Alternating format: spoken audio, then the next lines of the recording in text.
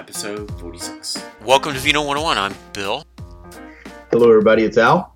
We're ready to talk about some wine topics. Yes, for sure. All kinds of good info from the world of wine. So what do we got today?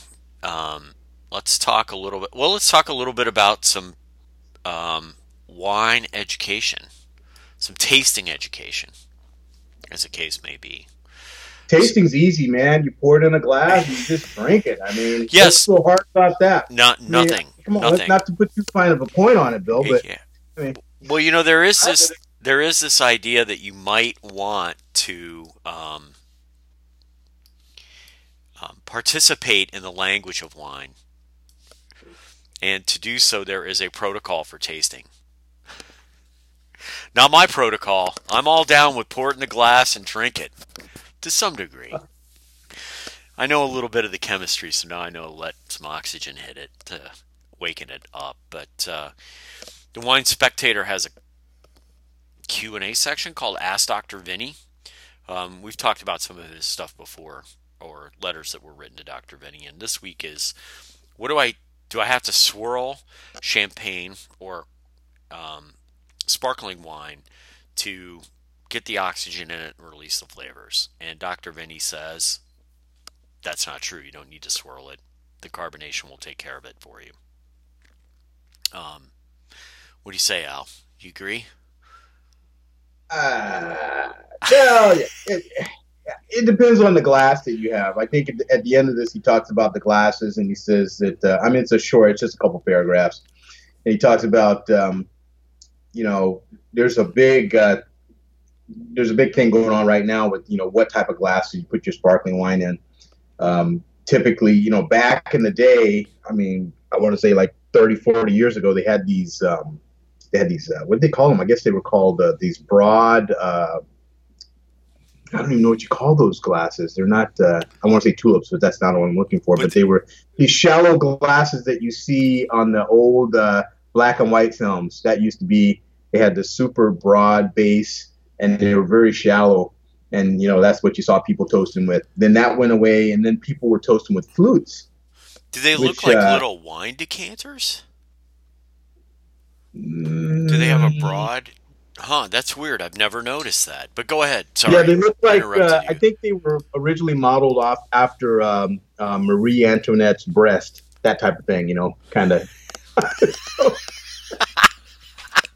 That's a reference, man. But that's gone, because what happened is you pour the bubbly in there, and then the bubbles would dissipate too quickly, and before you know it, your wine's flat. So they got rid of that, and they said, "Oh, let's go with these flutes." Flutes are great because the wine looks great. The sparkling wine, the champagne, the bubbles going all the way up this long flute. It looks awesome. Problem is, you can't really get the aromas of the wine, because the actual entrance for the it's so narrow, so you can't even get your nose in there. Right. So that went away, and they said, well, maybe now the thing to do is tulips, and it's the more standard thing. The tulip is it's a flute, but it's elongated. It's a little bit more. It's like a bulb at the very top, almost like a tulip, a rose tulip. Yep. And that's what's considered the optimum vessel to drink champagne out of these days. I'm a little contrarian. I drink bubbly out of a standard burgundy glass, which is pretty odd, I know. Yeah. Don't you have one of those like affixed to your body, though? One of those burgundy glasses. I see you with those things all the time. Yeah. No, I'm just saying. No. Put all my any type of liquid that I'm drinking in there. But no, really, you can get. If you really want to figure out what's going as far as the nose and the smells, and really assess the wine properly, a bubbly wine anyway, especially if I like going to tasting, I always use like a big. You could call it like a Burgundy or Chardonnay glass, but a big glass, and I get the full swirl going, and then that way what's going on. But the whole idea behind having champagne or having bubbly, it's always a festive thing, and looks are a big part of it. So I think flutes are the way to go. Yeah, so I looked up those classic champagne glasses. I see what you're talking about now. I did like that. That image just didn't pop in my head. But Yeah, anyone that sees this, it's just like a bowl on top of a stem. Um, yeah. and It's better than the Marie Antoinette reference, then I guess. I like the Marie Antoinette reference actually. That worked. That Okay. worked much better for me. Um, just saying. The a couple of other things. So I was teasing you about your Bordeaux glass, but all joking aside, a couple of things. People will dismiss if they haven't really had the experience or education this whole notion about drinking something out of a quote unquote a proper glass, and it does give the appearance of being a snob. However, I will tell you I have enough experience. I'm an expert drinker. I have 10,000 hours of drinking in my life. um, I've been doing it for a while. I've also had some really excellent people help me understand the differences, and I will tell you unequivocally, it makes a major difference once you start to understand and experience a beverage, what container it's in when you drink it. So if you are actually trying to understand what's going on in the glass, or what the product itself, be it beer, be it wine, kind of any fermented thing, it putting it in the right vessel will help it. It will help you understand that. It will also, it's designed to be in those things, so it will taste better. And then my little, poke at Al and his Bordeaux glass. The thing I'd say is Al does a lot of this too, and the Bordeaux glass is like a tool for him. And so this has been my experience watching him taste. He knows really, he knows that tool really well. So when he puts something in it, he really understands the result of using it. So I see him drink a lot of stuff out of that Bordeaux glass, but it's something he understands. And so, you know, if somebody puts it, don't. All I'm saying is, if you're a beginner at this, don't dismiss this idea about the vessel. It may seem like a really snobby thing, but at the end of the day, it will. Um, it'll make a difference. I mean, I got to the point where it's like I don't care. Yeah, you can think I'm a snob, but my beer tastes better than yours does. And I'm There you enjoying go. and I'm enjoying it more because of what I've been taught. So that I think that's good. It's good. It's good that these things kind of come up. Yeah, I agree with you wholeheartedly about the value of a good glass. It's paramount actually. It's almost like, I guess, if I had to draw like a parallel analogy, it would be like a really well crafted set of audio speakers. You know, That's a can that's a great really analogy do justice to your input that you put into it. for sure. For sure. No, I just asked my teen. I'm laughing because I just asked my teenager to do something, and he did the exact opposite that I just asked him to do. Well, are you surprised? What is this? It's comical. It's comical. I just want to go out So and yell at him to read his phone.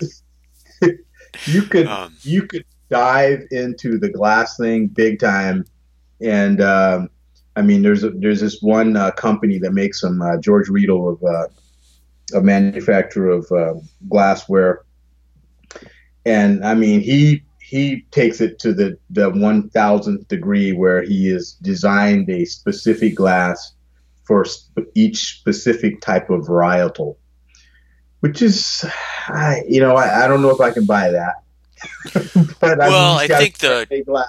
yeah, I He's got, think he's the got go ahead. I'm sorry to talk over you. When you go to when you go to a winery and or a really high end restaurant, that's the place you kind of expect. I'm going to have this varietal and I get this special glass for it. There's probably a very small amount of glasses that you need in your home that can accommodate pretty much all different types of wine and beer, all types of different liquor and wine and beer. You don't need a lot of glasses. A couple will get you around. So, and there are that Bordeaux glass that you use, that thing works for a lot of different varietals, in my opinion. Yeah, Um, it does. I use that almost exclusively for just medium to full body reds. But I like the I do like the burgundy glass. I really prefer it for the whites. And for some reason, I don't know, that standard Bordeaux glass that you get, which is a little bit smaller, I really like that for white wines. yeah. You know, And I'll talk a little bit about beer here. So you can use a Bordeaux glass for a nice IPA. If you put Pliny the Elder in that Bordeaux glass, it's going to taste as good as if you would put it into a beer glass. It sort of has a almost like a circle at the top, so it's hmm it's kind of concentrating the flavors there. Pilsners, I actually drink my pilsners out of a tumbler, a straight tumbler. I find that it concentrates the flavors and the aromas the right way.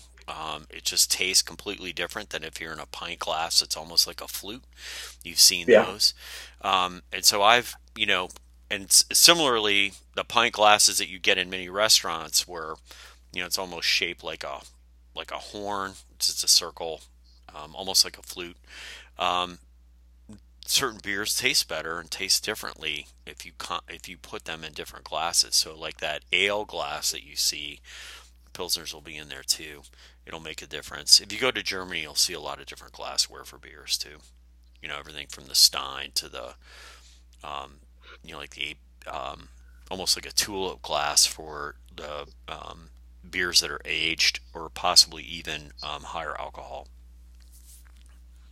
of course, all this would really be a mute point if you didn't store your wine in the proper area, Bill. Yeah. And Yeah. Oh, what I mean by that is if you for some reason decided to do some offsite storage because maybe you're a little cramped in the homestead, you really got to be careful. And Blake Gray brings up a nice little article talking about a Baltimore businessman that, for lack of a better word, he was storing wines for customers. I love the name of his storage company, Safe Harbor Wine Storage. He would safely store the wine for people that were collecting wines, and then you know, in exchange for storing their wines, he would accept money from them. And sounds like a good business plan to me. I mean, there's a whole bunch of people that have done that. It's a great idea. I don't think there's a whole bunch of people in the Baltimore area that do that. So he was doing fairly well. One small problem. he also thought he was a wine retailer. Yes. One small problem. He would sell the wines I don't get it. that he was storing for people to other retailers. I, Yeah, I, and that's there's a problem there. I mean, I just like I don't. Al and I were talking before we started here, and it's just like I just cannot consciously say I'm gonna store your valuable thing that you care about, and then turn Yep. around and sell it, and I'm gonna take money from you to store it. I That's the crazy. I just I sold your stuff, but I'm still going to take money from you. I mean, is this person just an out? I mean, is this a crook? This person was already a crook, was already a thief, and just thought, hey, there's rich people here. They got this grape juice. This is a great idea. I'm gonna sell it. Did they think they were gonna get these people's wine, sell it because they needed cash flow, and then replace it later? I don't know. I Were they just schizophrenic? I'm a wine store. I'm a retailer. And I'm a wine. I don't know what I am, but I'm everything to everybody. It's just like I don't get it. Or is this just I don't know somebody? if this. We can make a quick buck. I'm going to make a Yeah, million dollars and I'm going to flee the country. I I don't know don't. if it's. What? I don't know if it's a coincidence or not, Bill. I don't know if it's a coincidence or if you'd call this irony. I'm not exactly sure which phrase to use, but the guy's name is his last name is Holder. You can't write this stuff. Come on, You can't man. write this stuff. I don't know. Billy. It sounds like an Elmore James Leonard novel just being written for you right here. It almost makes you want to get on a plane and go and interview this guy. I mean, seriously, what did you? What I? And and he didn't have. He was selling wine. He didn't have a license to sell wine. I mean, it's Yeah, this, nothing was legitimate. nothing, Not anything. nothing. I mean, and how did he convince people to give him their wine to store? I mean, he had to be maybe a con man. Just really good Well, at the con. there's a couple things that are interesting on in this article, and I mean, we're talking I mean, this just whole so thing our is not believable. This is like somebody wrote this thing because they needed to fill up some space in a newspaper. I mean, seriously, it's like not believable. Who would get? Who? Why would you give this guy your wine? And what did he think? People, oh, these people, they buy this wine, they never drink it, they'll never miss it. So I'm and it looking for wasn't a that few five people, hundred man. dollar bottle of Rothschild Bordeaux that I have. Anyway, sorry, you keep trying to say something. It wasn't a few people, man. I mean, we're talking It's true. several $1 million worth of wine, so he was doing a pretty good business. One of the things that's really interesting for me is they talk about the agreement. I guess he said, "Ah, yeah, you caught me." Okay, and he admitted that he did the deed. Um, but they're still, with all of these things, they're not really sure what the numbers are because it's this stuff's just not adding up, right? So he's I can't believe it either. I'm skipping all over the place, but the guy is amazingly enough to me. He's not in jail. He's out on bail, which I think is just really, really amazing. Mr. Holder, just want to remind you, Mr. Holder. Mr. Holder. From, I guess from seriously, think about this. What's his? I don't even know his first name. William Holder from Billy. Safe. I like calling him Billy. Yeah, Billy Holder from Safe Harbor Storage, wine storage company. Really, it's amazing, man. It's Yeah. amazing. But we talked years ago about our friend, and he's mentioned in here also John Fox, and John Fox had a much more sophisticated scheme going on. His was more along the lines of a Ponzi scheme. This guy was just like outright just stealing and not even like worrying about the consequences, like you said later. I mean, how are you not going to get caught? This is my like. Is this person just really not very like didn't think it through, or Yeah, this. or was there just and like $1.5 million? It's not that much money. It's not, and on the agreement, so he signs this agreement. He says, "Okay, I admit to stealing. I admit to stealing." I guess the initial claim was $2.3 million worth of wine. In the plea agreement, that figure is crossed out in the plea agreement, and they wrote in like another number in pen. I mean, you can't make this stuff up. I mean, it's almost like I just wow. What? Who does that? Yeah. So that's you got to take care of your product and make sure you're dealing with a reputable person. But this has happened before. We had the guy over in Yeah, it was Vallejo. Yeah. Yeah, they did the same thing. He was, I mean, he's in jail right now. He's still in jail, actually.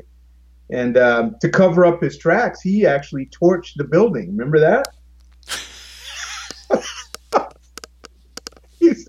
These guys, man. Wow. And it's not like he's a young person. He's been around for a while. He's 54, man. He should know better. But he only got 18, what's it, 18 months, I think. Yeah, it's some ridiculous amount of time. So I don't know if he's like a judge's kid or something. I mean, how do you steal from people? Steal that, do that type of, and he agrees to pay back this. How is he going to pay it back? Is he going to start another wine storage business? Or, I mean, he's gonna store high-end cars now. I tell you. I don't know. It does wonder the sentencing. I mean, he gets sentenced in July. Hopefully, we'll find it will come to light at what his sentence is. But there could be some Robin Hood going on here, where it's like, hey, really, bunch of rich people complaining about some wine that got really, and the judge is like, wow, you were too stupid to check on your wine, and now you're complaining this guy sold it. and you're kind of a not nice person anyway, I don't really care. No, no one really got hurt here, Yeah. except the rich people, and I really don't care. Do you know what I mean? I'm not advocate. I'm not um, in any way, shape, or form condoning the behavior, but I can understand where it's like, man, it's a bunch of rich people and their wine. You know, good for Well, you, dude. Good for you, dude. yeah. Taking 1,500,000. Well, I know there were probably, obviously, I don't know. I don't know. maybe not rich people, but definitely people that had some extra, they had some extra income. Like the two brothers that they quote in the article, they said, that he actually replaced some of their bottles that they had bought with like cheap bottles of wine. So he was even trying to, maybe he was thinking long term and trying to keep it going a little bit longer. But this guy was on the Reese list for wine. He had a bunch of Bordeaux from 2003 to 2005. He had a lot of Peugeot. He had some Clos de Pop, some Barolos. And his quote was, he says, "Unfortunately, we have young families and we're not in a position to replace the wine." So, he just said, "We're officially out of the wine collecting business. They're out." So, I mean, they're not big whales. Those two guys weren't anyway. Yeah, yeah. To clarify my statement, I only mean rich people in the context of people perceive that they're rich because they're interested in expensive luxury goods. Got you. That Yeah. Okay. the same could be said for somebody who's got who's out buying Hermes or um, Dolce and Gabbana, basically buying designer label dresses, and they have a collection of them. You Duly know, noted. yep. Yeah. Yeah. Um, it will be very interesting to see. Who was the guy? I can't remember the guy's name down in L.A. Who was he was another wine fraudster, but he was the guy that was basically trying to create. He was the guy that was he was faking the wines. So he was taking other wines, mixing them together. I can't remember that guy's name. Vanity Fair did a big article on him. Oh, Rudy Yeah, Carowin. Yeah. yeah. Like if Holder Yeah. and Rudy, Carowin yeah. got together, it'd be ugly because they could just replace. Well, they'd replace the wine. Just think about it. Think about it. I mean, if you've never had a high-end Bordeaux and you bought one and you stored it, you had no idea what it would taste like. Yeah, you would. And if you were It'd be pretty hard. Yeah. and if you were inexperienced wine drinker, you would think it tastes like crap. Yeah. Yeah. It's Yeah, not that's a true. Russian That's River true. Pinot coming out fruit forward. No, it's like, oh my God, what is this? Wine's bad. That's what people would think. It's off. If you've never Yeah. had Yeah. it, You got a good point there. if you've never I had it, agree. I mean, I think we've all probably, I think it's an experience. It's seminal as you taste wine, where you have wine that people are telling you this is awesome, and the first time you try it and you have no knowledge, you're like, these people are insane. This tastes like dirt and some kind of just bad water. It's Um, not bad water. you know what I mean? It's funny. So, Well, that whole. We should probably jump off that topic. I don't know if you want to no, I you got want to nothing take else. off. I got nothing else to It's say. crazy. Let's take off and we could talk about Robert Parker. Speaking of, Retired, getting out, he's done. getting out. Um, it. I know a handful of small winemakers, and every one of them care about.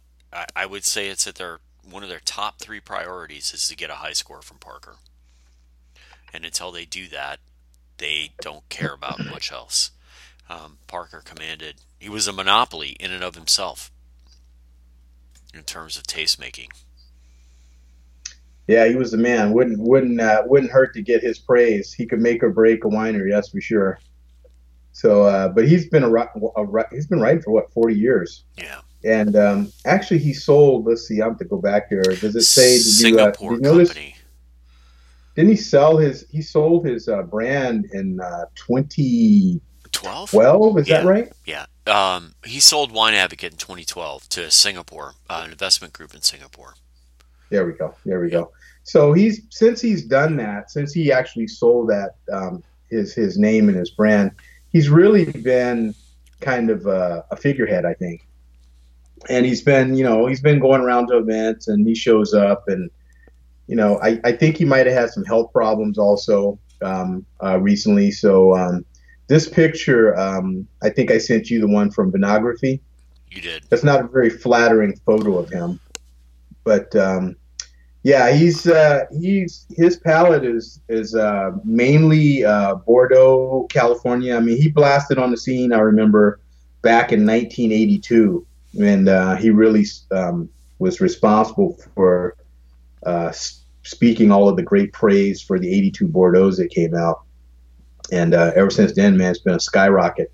But wherever you go, I mean, if you're in a site or if you're in a store, you'll see his scores. It'll say Robert Parker, 92, Robert Parker, blah, blah, even though he hasn't actually been tasting and actually writing for a number of years. So he's been out of it, but this makes it official. Yeah. And I don't think there's ever going to really be anybody like him anymore, because that was a different time anyway. So, you also have to remember that he rose to prominence in an era where the ability to control the message was much greater by a publisher than it is today. Yes. It was very, distribution of information used to cost a lot of money. This is all pre-internet. You had to print stuff, you had to mail it out. When in 92, he's writing a newsletter probably that got mailed to people.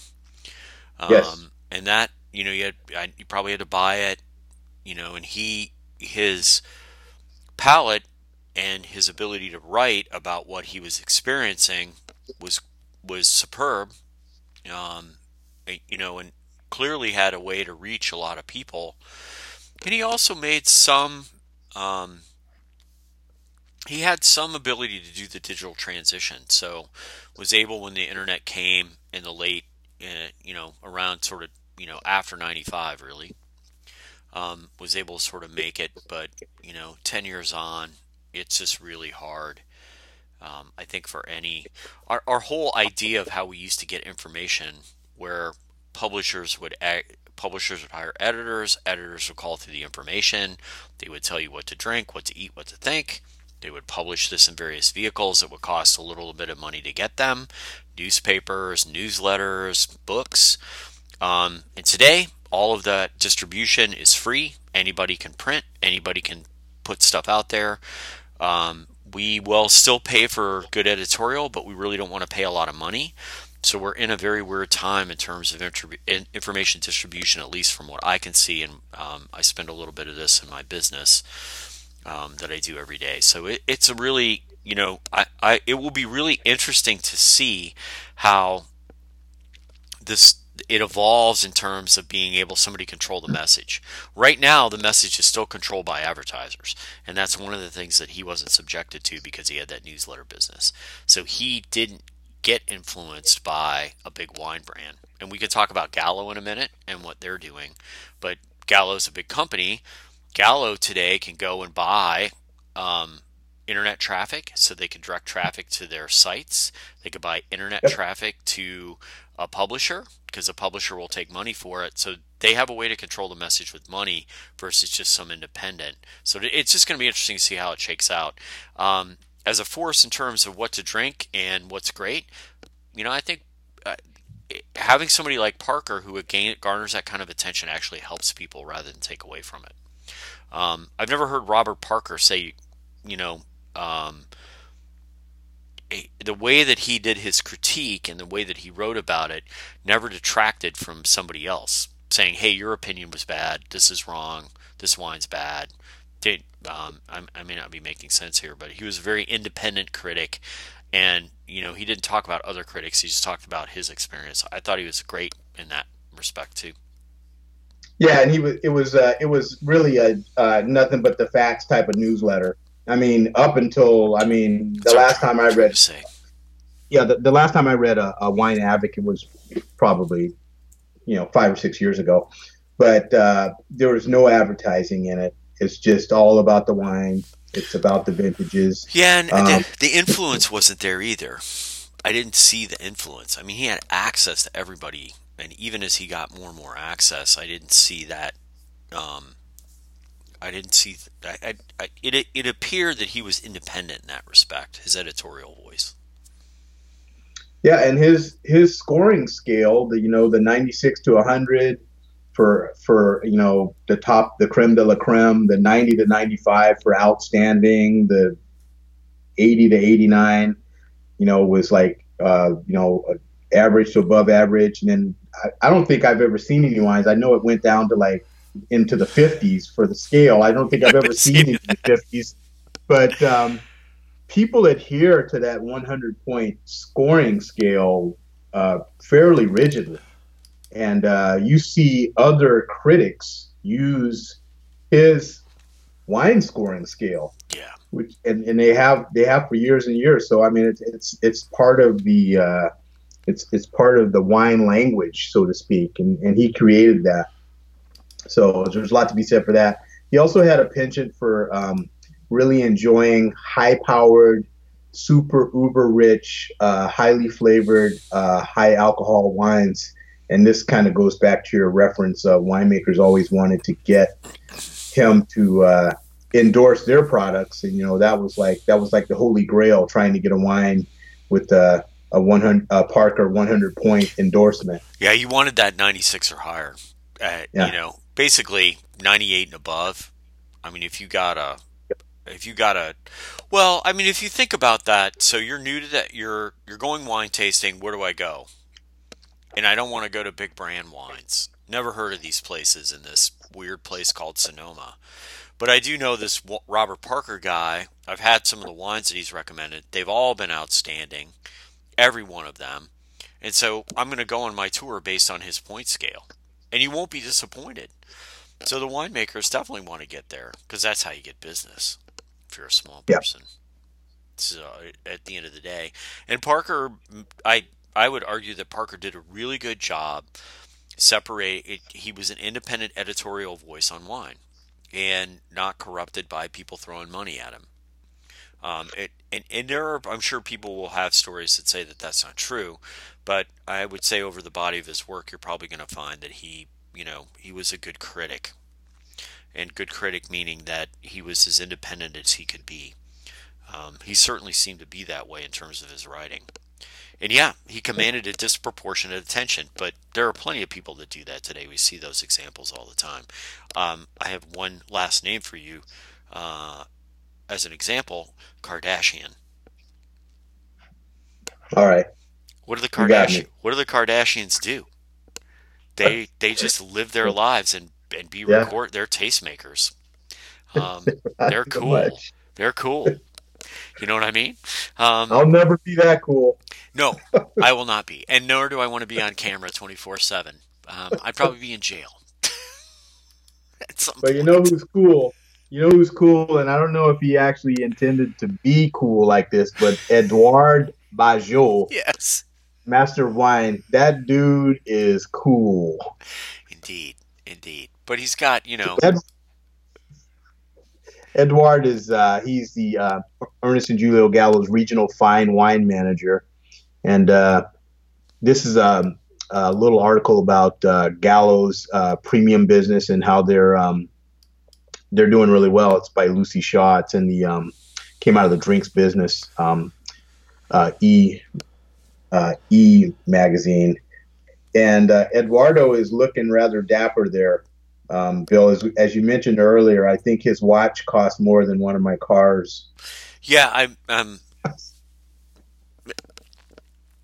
So the picture that we're referring to is somebody who is making the appearance of their, like this casual grape farmer. But as you study the picture, you start to learn that they're in custom-made clothing with French cuffs and like designer denim, and I can only imagine how many hundreds of dollars of footwear on his feet that we can't see. But it's like, okay, this is ridiculous. As he's drinking his, glass of wine out of the $500 bottle of wine that he just uncorked. But the article's revealing and interesting to me for a couple of reasons. So one, the very last sentence in the article talks about the percentage of wine that Gallo is responsible for in California. Um, It's 40%. It's like, 10% less than half the market. They own what, 24,000 acres of land? I think Gallo's big. Gallo's massive. I think Uh, they're big.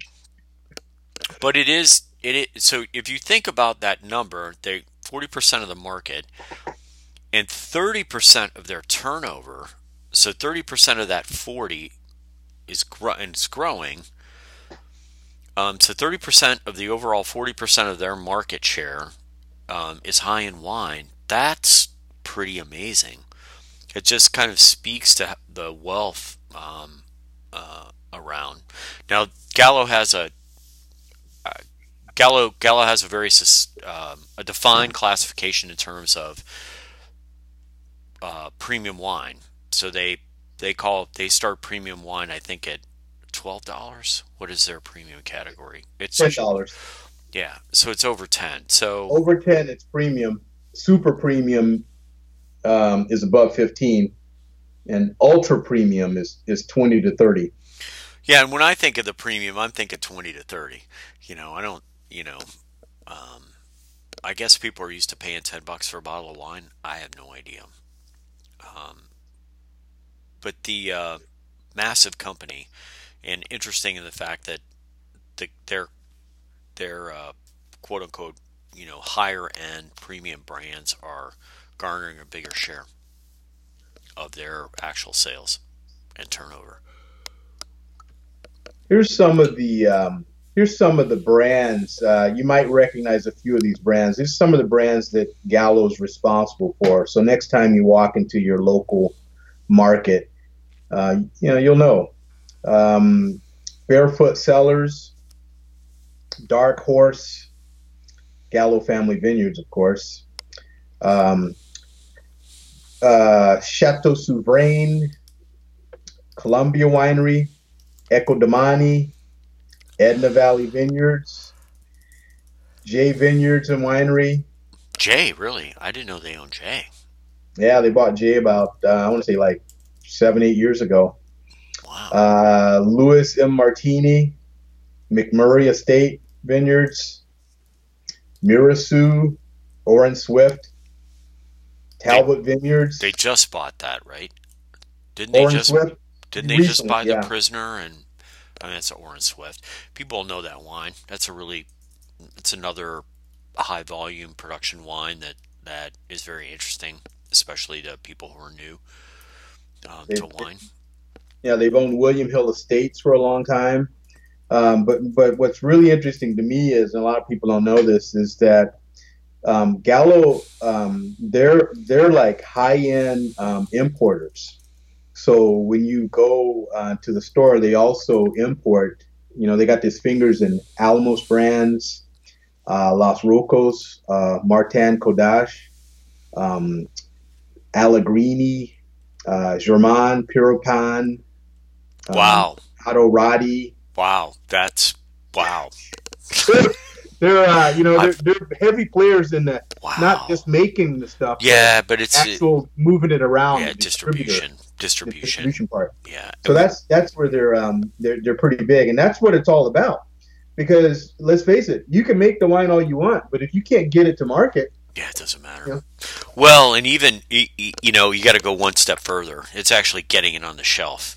yeah, So, and that's a these big deal. guys, yeah, Yeah. and so these guys have been, they already had the relationships in the supermarket.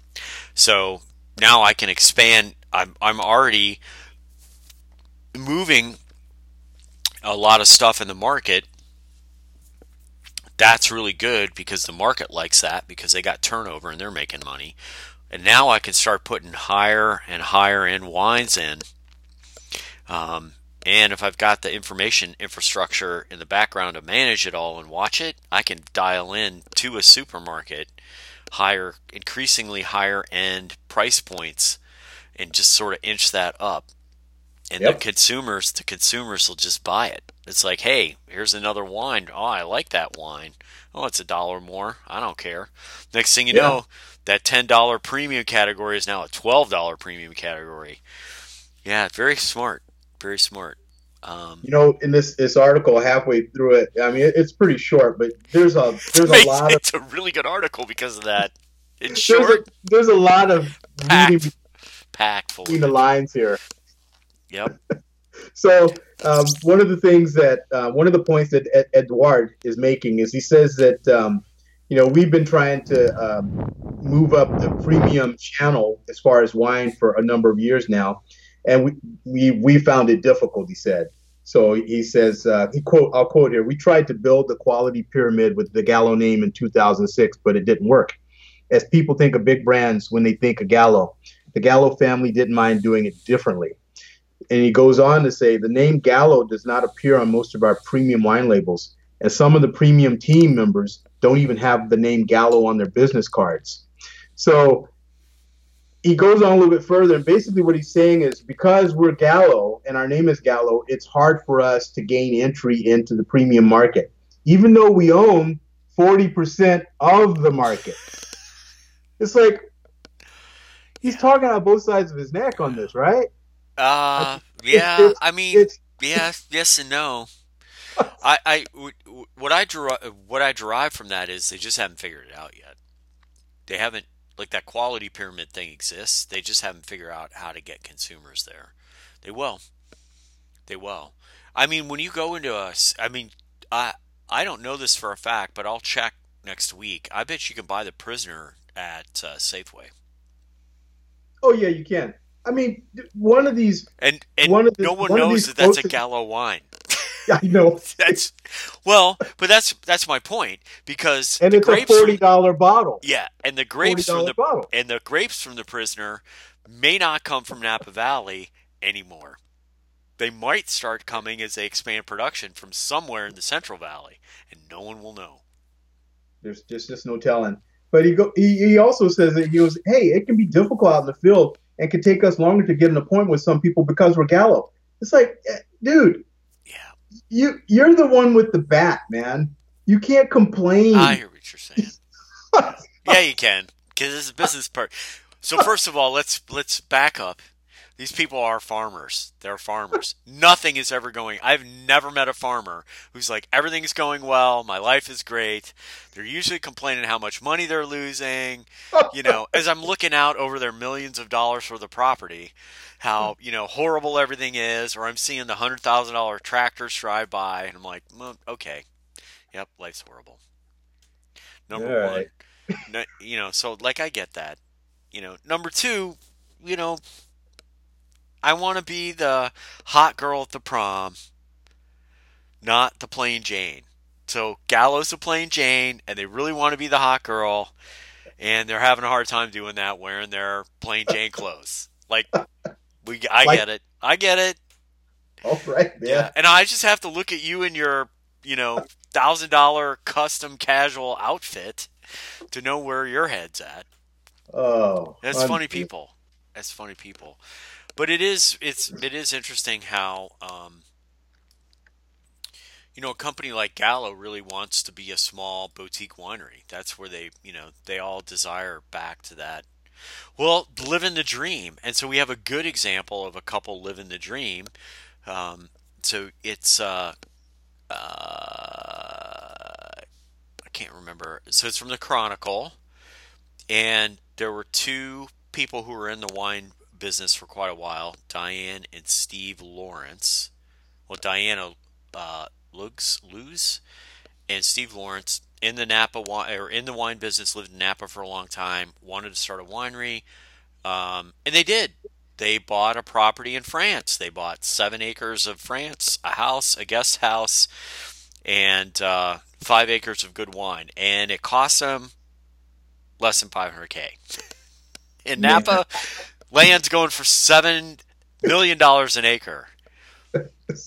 And so, no, We're this is a really interesting article to me in that the chateau that they bought, it's a literal chateau, is in Bordeaux.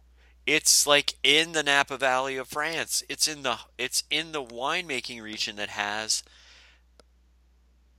the most expensive wines, the most expensive liquid in the world. I think they said in this article. It's a great line. correct. Correct. Yeah. And their wine, their first year vintage from their wine, sells for $17 in Berkeley. You can go get it in Berkeley for 17 bucks. Um, you're not going to find estate grown Cabernet for anything less than 50. And so this is a really, it's very interesting to me, this whole thing. And I'm at a loss to pull up the. I'm a little bit bummed out here. I can't actually pull up the article because I think I've looked at the San Francisco Chronicle. I've reached my monthly article limit. Oh, sorry. Uh, Open how do it. I get around that, Bill? There's no way Oh, around it. I don't think. yeah, you can open an incognito browser or a private browser. I thought this was a good story in terms of people. We are lucky to live here in California, but at the same time, the cost of living is really high. And there are, places that, um, especially if you, there are places to go other than California. I think we have it really great here.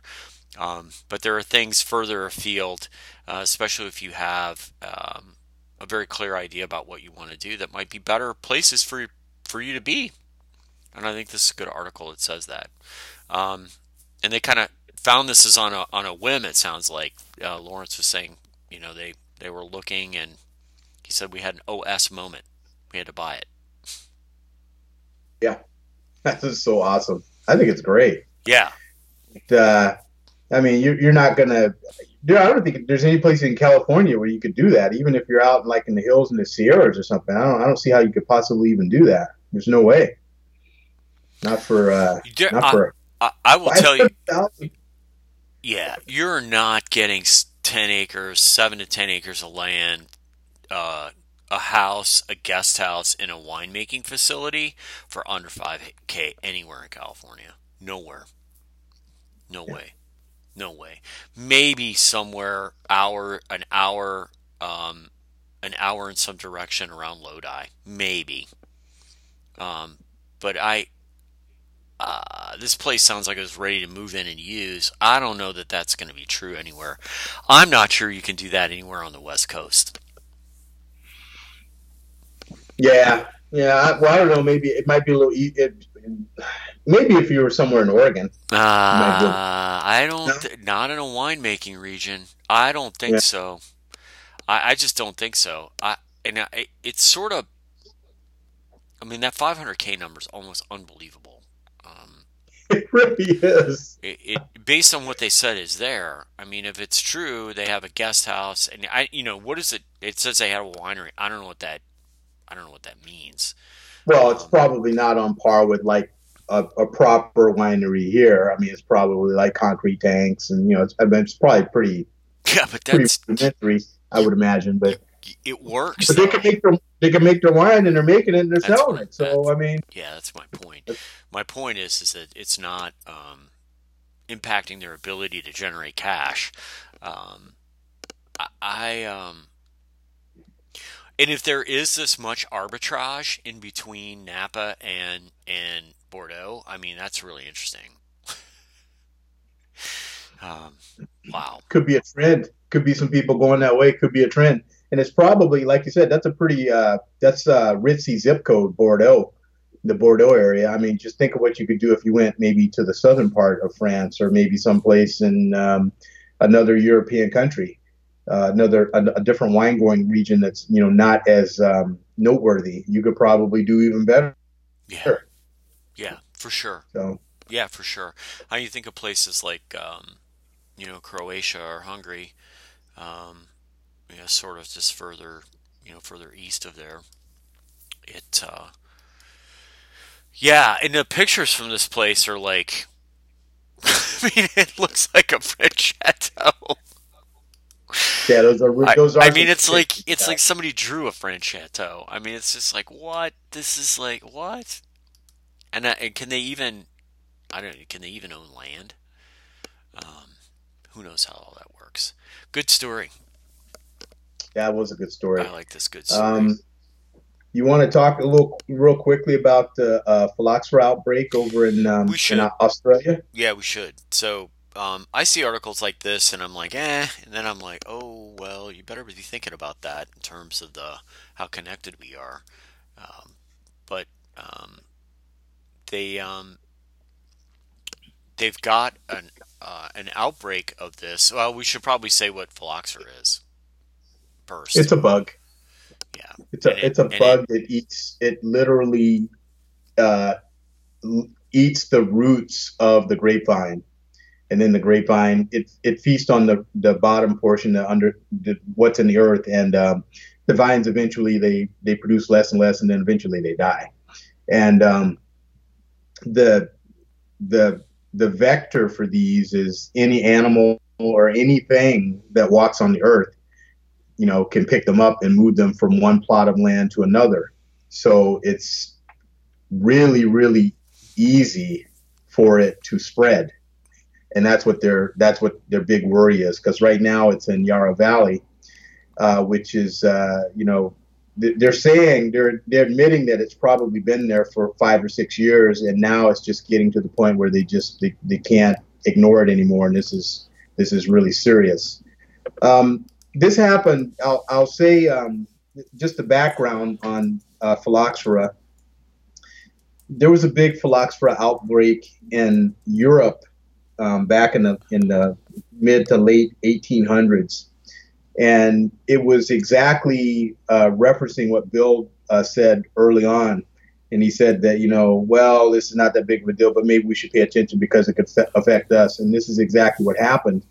Somebody probably brought some vines from the States, i.e. United States, and took them over to Europe.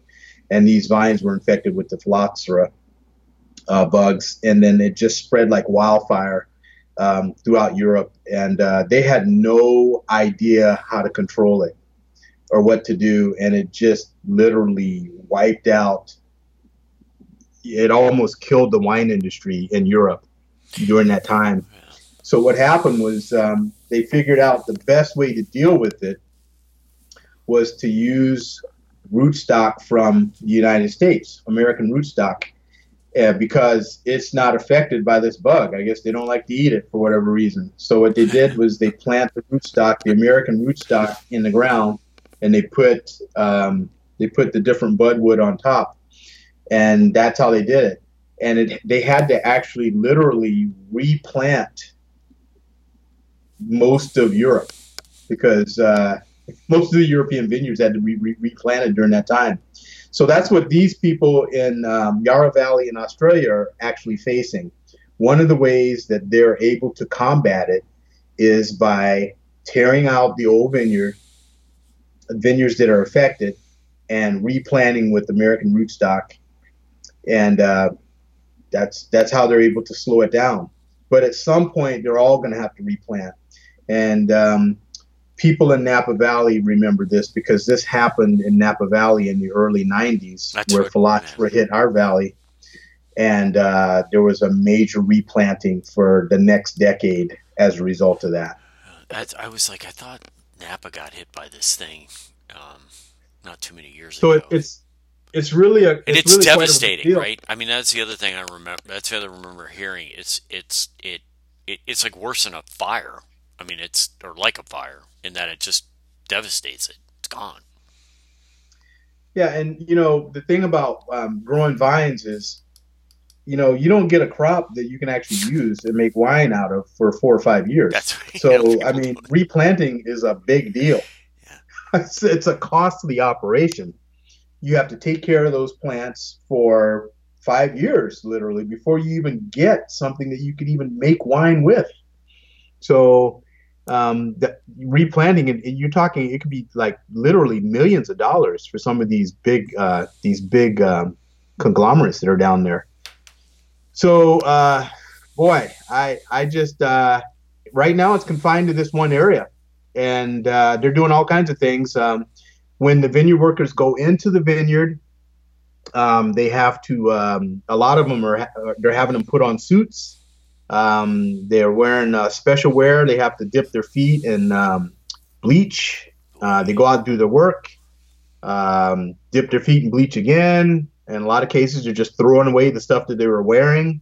I mean, it's very costly to thwart it and to kind of slow it down. But it's coming. It's just going to keep coming. It's not going to go away. And there's one part in here where they're talking about there was a vineyard they found that had it. They just abandoned the vineyard. Nobody ever went in there, and it grew up, and they let the grass grow, and then they had a fire. And because they never took care of that vineyard area, it almost burned all the other properties around it down. So farming ain't easy. How many times have we seen that, bro? More than enough. It's a good thing. It's a very satisfying thing to do. Come on, if you ever had a garden, being able to stick something in the ground and then feed yourself with it, that's pretty cool. And then being able to stick something in the ground, make it produce fruit, and you can mash it up and make wine, even better. Yeah, I like it. So the last little bit on this, the last quote on this article is, "There's no stopping what can't be stopped, no killing what can't be killed." Remember that phrase? Yes. That's from The Predator. Yes. Yeah. Well, oh boy. I hope they get this thing under control. It's grim. Yeah, the only way to control it is to replant. So that's what it looks like they're going to be doing. So they're going to be replanting. That is for sure.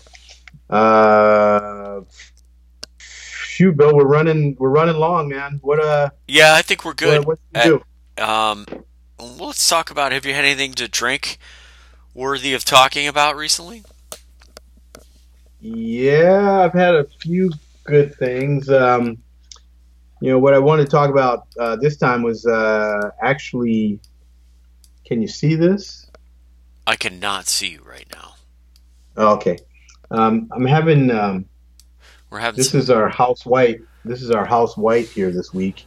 What? It's Rockwall. Rockwall? No. You ever heard of Rockwall? Rockwall Wine Company? I want to say I have, but I don't. I'm not 100%.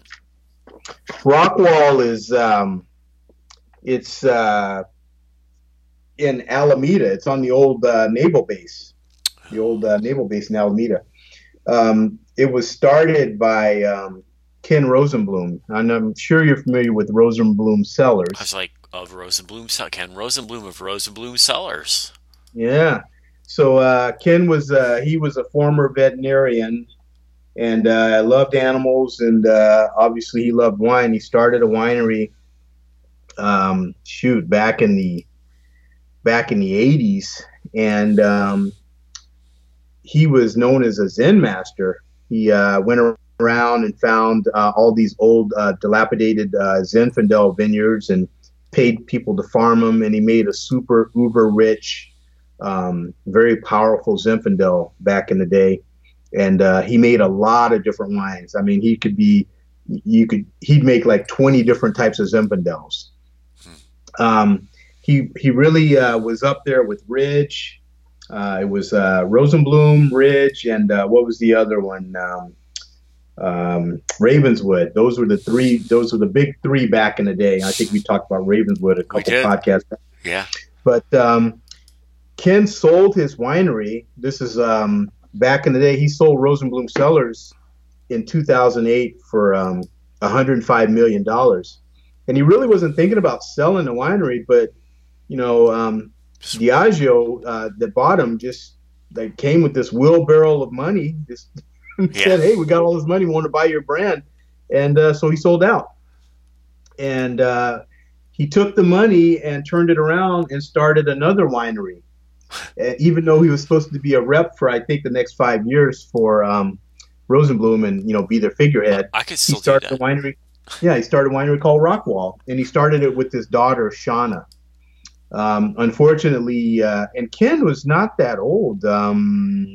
He just passed away less than a year ago. Unfortunately, he went in for an elective knee surgery, and there had some complications as a result, and passed away. Oh my God, that's just like, what? Yeah, it's pretty sad. Man. But so his daughter makes the wines, and she's an artist by training. And she likes to say that wine is her new art, and she's been doing it for a number of years. The wine that I'm having it's called Mama's Reserve, So it's in reference to her mother, and it's a Rhone blend. It's a white wine. It's 34% Viognier, 33% Roussanne, and 33% Marsanne. And it's a really really nice wine. But it comes from she puts it together almost like I'm doing a commercial, huh? Oh, it's good. She puts it together. She ferments the wines separately, and then she does the blend. But it's done in 50% new oak barrels, French oak, and 50% neutral French oak. And I like to say, our weather here it's been less than the best. It's been pretty cool this last week and a half, unseasonably cool. And I really, we wanted to drink some red wine, but it just really hasn't been. It hasn't been the weather.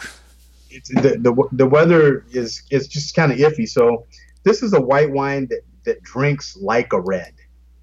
And so it's got some really really big flavors. It's got nice golden color on the palate. It's fat, it's rich, it's creamy, it's medium bodied.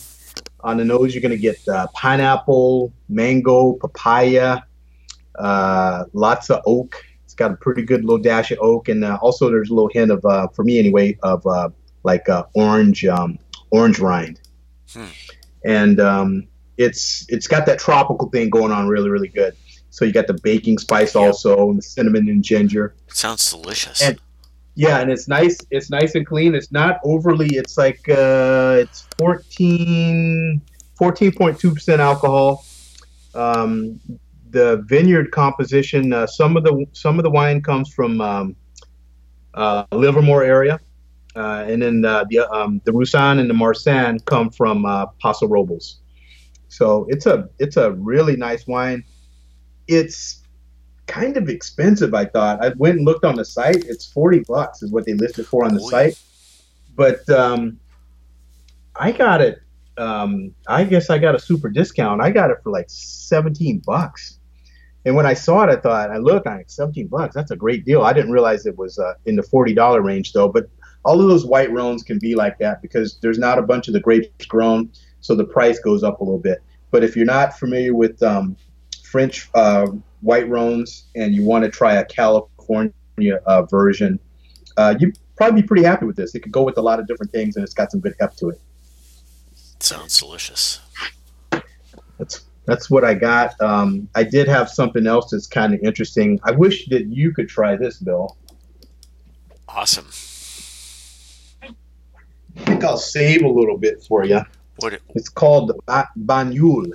I don't know if you can. Banyul. It's by Chapoutier, and it's a dessert wine. It's a dessert red that's made in southern France. It's a vin du natural, and actually we just opened it up last night, and we had just a little bit as a nightcap. So it's in a 500 milliliter bottle, so a little bit goes a long way. So this bottle will probably take us 3 or 4 days to finish. Yeah. But my fun wine, we did have a little heat wave a couple weeks ago. Yes. And I picked up a Wilhelm Bergman Peace Porter Goldtropfen Cabinet, which is my wife and I kid you not. This is drinking like Kool-Aid, huh? A little bit of Kool-Aid. We looked down like about 10 minutes later and like, what happened to the bottle, you know? It's a perfect patio pounder, man. And that's great, patio pounder. You need to make a wine called Patio Pounder. It was I think I picked it up on last bottle for I want to say probably like $10 a bottle is what it was. And it's one of those bottles when you open it up and you drink and you taste it, you go, God dang it, I should have bought more. Yeah. This is so good. This is so good. Yeah. So I need more. But so that's but it's a 2017 Peace Porter Goldtropfen, and really I'll make some notes on this. But it's a great. It's got that sour apple, lime, Jolly Rancher type thing going on where you got the sweet and the sour with the wine. Just really, really great. And it also has that nice salinity. So perfect bottle for when it gets hot, if it ever gets hot here. Oh yeah. What type of Pilsner are you having over there? I've had all the usual suspects. I've recently got some new ones in. They're actually in the fridge. Probably gonna have one when I'm done here. So I'll let you know about that. Okay. In fact, I went to Bottle Barn yesterday and picked up some new ones. But yeah, I don't have anything really new and interesting to report on the beverage scene with regard to my own tastings. Hey, speaking of Bottle Barn, you mentioned it. If, a tip for our listeners: if you go on Bottle Barn, you sign up. They have a club. It's called the Barn Burner, and every once in a while they'll put something out. Last week they put out a Coletto. I think it was a 2013 Coletto Cabernet from Napa Valley, and it was, I want to say it was like $23. That is ridiculous. I highly recommend subscribing to Barn Burner. You will not. Yeah, you should get on board with that because when they put out those wines, you got to jump on them right away. Because, I mean, you can't even wait like a couple of days. No, they will be because usually they only have 4 or 5 cases, and it just goes really, really quickly. So, There's your tip. Tip of the day. All right, my friend. All right. Well, thank you. It was always good. We'll very good, very good. It was great. It was great talking wine. As always. Man, let's hope we get some good weather, dude. Yeah, we definitely need some good weather. It's been quite chilly here in Northern California and a rainy weekend. But drop us a note and tell us what it's like where you're at. So you can hit us up on the Twitters at Vino101net. You can always email us at info@Vino101net. You can always leave us a comment at iTunes and or our blog at Vino101.net. And cheers! Thanks for listening. Cheers, everybody. Bye.